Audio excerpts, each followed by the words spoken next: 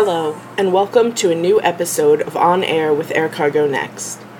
I am Yael Katzwer, the Deputy Editor with Air Cargo Next. Today we will be speaking with James Golding, Head of Cargo at London Heathrow Airport, Kenneth Chircop, General Manager at Dronamics, and Mike van Berkel, Account Manager at VRR. We at Air Cargo Next are very pleased that James, Kenneth, and Mike will each participate in panel discussions at our second annual Air Cargo Tech Summit in Brussels on September 18th and 19th. James Golding will speak on the panel titled Cargo Community Systems and Vertical Data Integration. The panel will discuss methods for streamlining cargo operations, the costs and risks associated with an airport CCS and airport digitalization, and best practices for involving more airport stakeholders in a CCS. I'm James, I'm Head of Cargo at Heathrow, so I look after a small team of 3 direct reports who lead our relationships primarily with our cargo airline stakeholders, also our handlers and the broader cargo community. So by that I include our border force colleagues, our colleagues from our forwarders, and also broader supply chain. It's my job and my team's job to make sure that at Heathrow we have the best proposition for all of our cargo stakeholders, and also that we're competitive, that we're competing with our European hub airports and making sure that we are offering a solid experience and a solid proposition, particularly for forwarders who are ultimately choosing us as an airport in the same way that a passenger would choose Heathrow to fly from for their holidays. In terms of cargo community systems, we do have a cargo community system currently. It's run by a company called CCS UK, which is majority owned by BT, so formerly British Telecom. And that cargo community system effectively deals with all things in terms of customs declarations. So it's quite a narrow focus presently, but I know that the team there, and we work with them very closely, are looking to expand the capability of that system to do much more than just simply customs declarations. And that's really at the stage where we are right now in considering what cargo community systems can do for us as we strive to make Heathrow as efficient as it can be for all of the operators. What is vertical data integration and how does it benefit the air cargo industry? I guess I'd take a step back from a digitalization perspective. I think we're still very much on a learning journey. Cargo is generally not known for being particularly digital. My experience in aviation is predominantly passenger orientated prior to joining the cargo world about 3 years ago.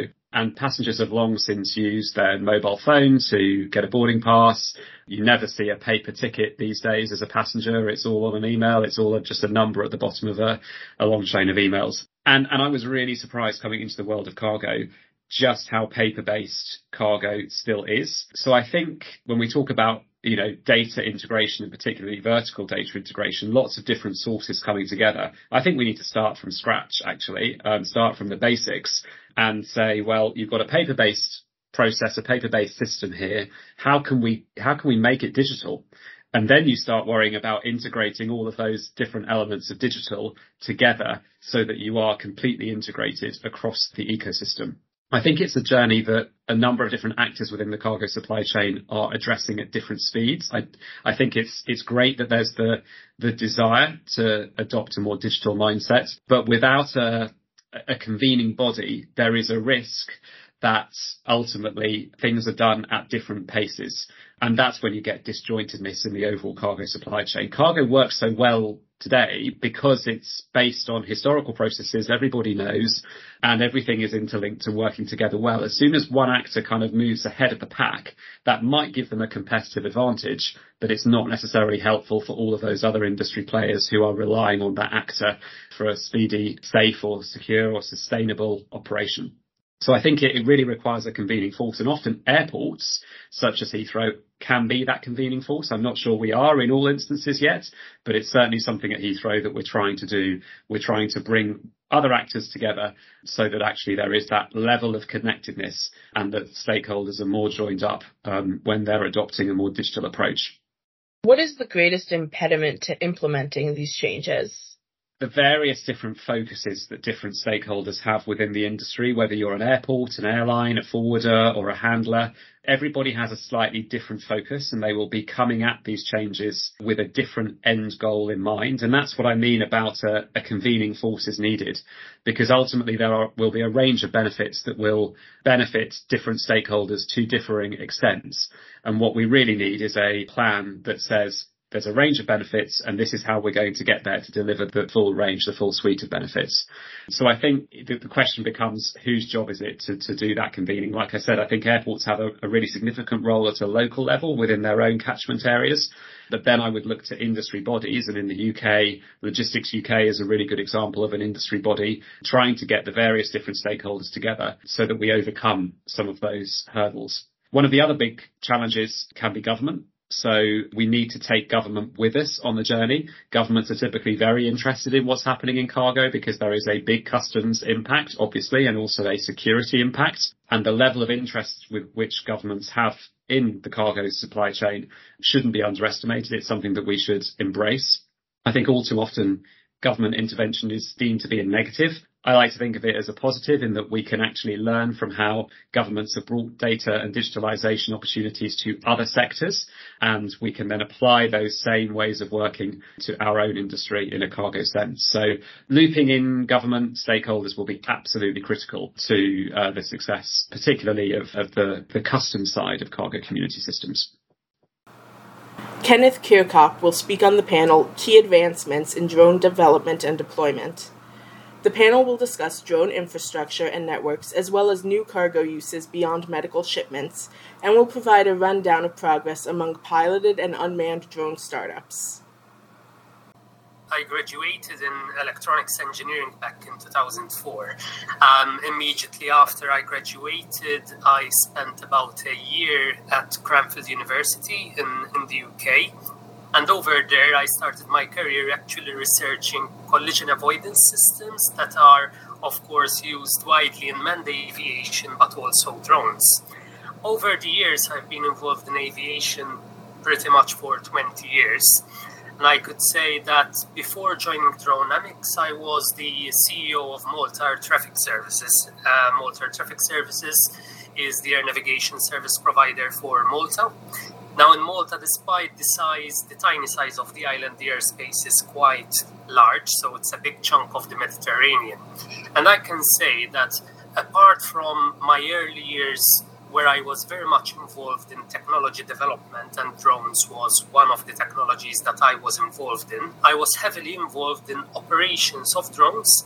And when I say operations of drones, it's from the air traffic point of view, both military drones, remotely piloted aircraft pretty much that are used for military operations. As we know, Malta is in the center of the Mediterranean, and therefore to the south there's quite some activity which is operationally challenging at times. But apart from that, of course, all drone operations in Malta, especially before the EU-space regulation was in effect, and therefore any drone operation had to go through the air navigation service provider, whereas today, of course, it all depends on the area of operation, on the altitude at which the drone is operated, and so on. So that was my experience before joining Dronamics, and a couple of years ago, I actually joined Dronamics. It was a perfect fit, I would say. I find it a role extremely exciting because it brings together two things that I really enjoy, and that is the innovative aspect of technology. That is really what we are doing, but also the operational part. What we are offering is really a cargo mobility solution. So it involves not only the design and prototyping and testing of a drone, but I'm the general manager of Dronamics Europe Airlines, which is the operational part of the business, where we are building the first cargo airline, I would say. And it is very interesting because we are the only ones, I would say, that have built a model that is suitable for a cargo airline using drones. So our drone is really a fixed-wing aircraft. Doesn't look very different from a normal aircraft that you would have in manned aviation, with the big difference, of course, that the pilots are on the ground and they're not on the aircraft.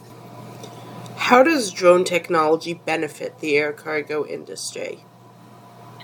Well, firstly, I would say that if we look at aviation in general, it's a natural evolution. The drone industry is really becoming part of the new aviation industry in the sense that there's a big drive for urban air mobility, innovative air mobility, which captures a little bit more than that. And I would say in our case, of course, we are looking at providing an air cargo service using drones. We are a perfect fit in order to extend what the current air cargo industry offers. What do I mean by that? We'll be plugging in, so to speak, to disrupt, but at the same time, enlarge the network, enlarge the opportunities. And what we'd like to do is really to serve those communities that are currently either inaccessible or they have lack of accessibility. And with our solution, given that the remotely piloted aircraft does not need much infrastructure. We're looking at short runways, we're looking at unpaved runways, and a solution that is very quick to set up and to get going. I think it is a big advantage because the air cargo industry would be actually growing through our solution. Please tell me about one recent advancement made by Dronamics. I would mention two, if I may. The first one and most recent is that we obtained ICAO and IATA designator codes. That is something that's usually awarded to airlines, manned airlines, and we're the first to obtain that. And that means that when we start providing a service, we are at par with other airlines when it comes to the cargo side of the operation. But I would say before that, and it was the largest milestone achieved to date, it was the first flight of our full-scale drone. After several years of prototyping, flight testing a subscale model, we actually flew the solution that will be commercialized, and this served to validate our solution. It validates also the processes, and it really kicked off a flight test program that will see us launching operations in Greece sometime early next year. Mike van Berkel will speak on the panel Sustainability in Air Cargo Equipment and Fuel, How Far Can We Go in 2023? The panel will discuss global sustainable aviation fuel developments, aircraft technology improvements needed to comply with new environmental standards, and the importance of regulations and government incentives for sustainability. My name is Mike van Berkel. I work for VR as an account manager. Started here, I think, 7 years ago as an engineer. Right after college, I did aeronautical engineering, so I have a technical background. But I liked the sales side, the customer side a bit more. So I moved my way to sales. And now currently I'm an account manager for the express market and the Asian market.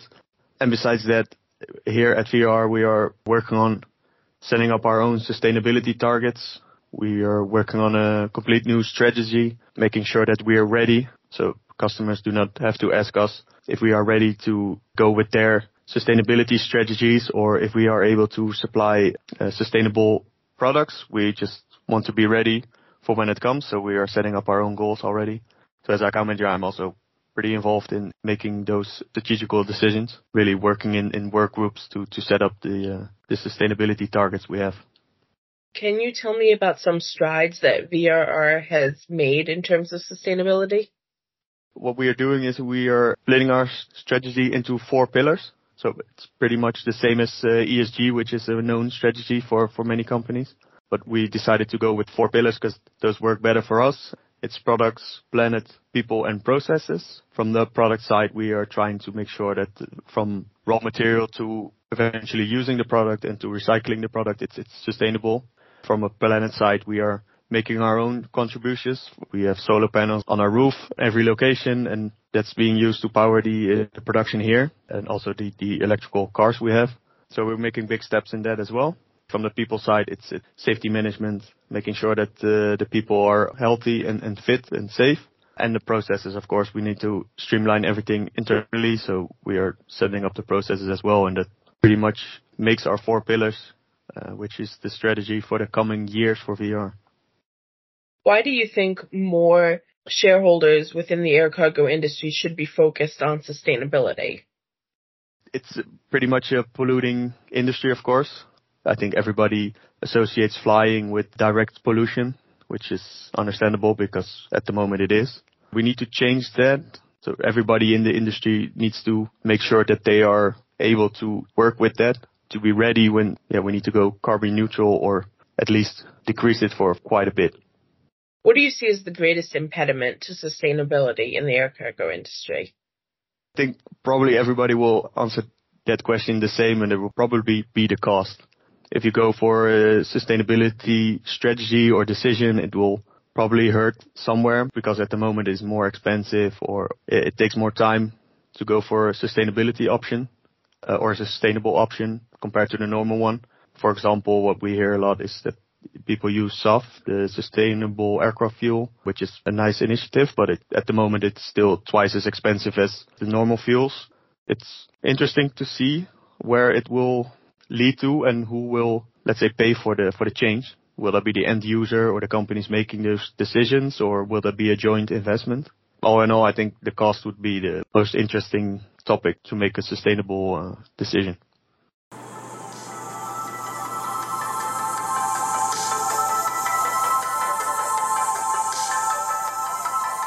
We thank James, Kenneth, and Mike for their time and insights as we prepare to head to Brussels for the Air Cargo Tech Summit.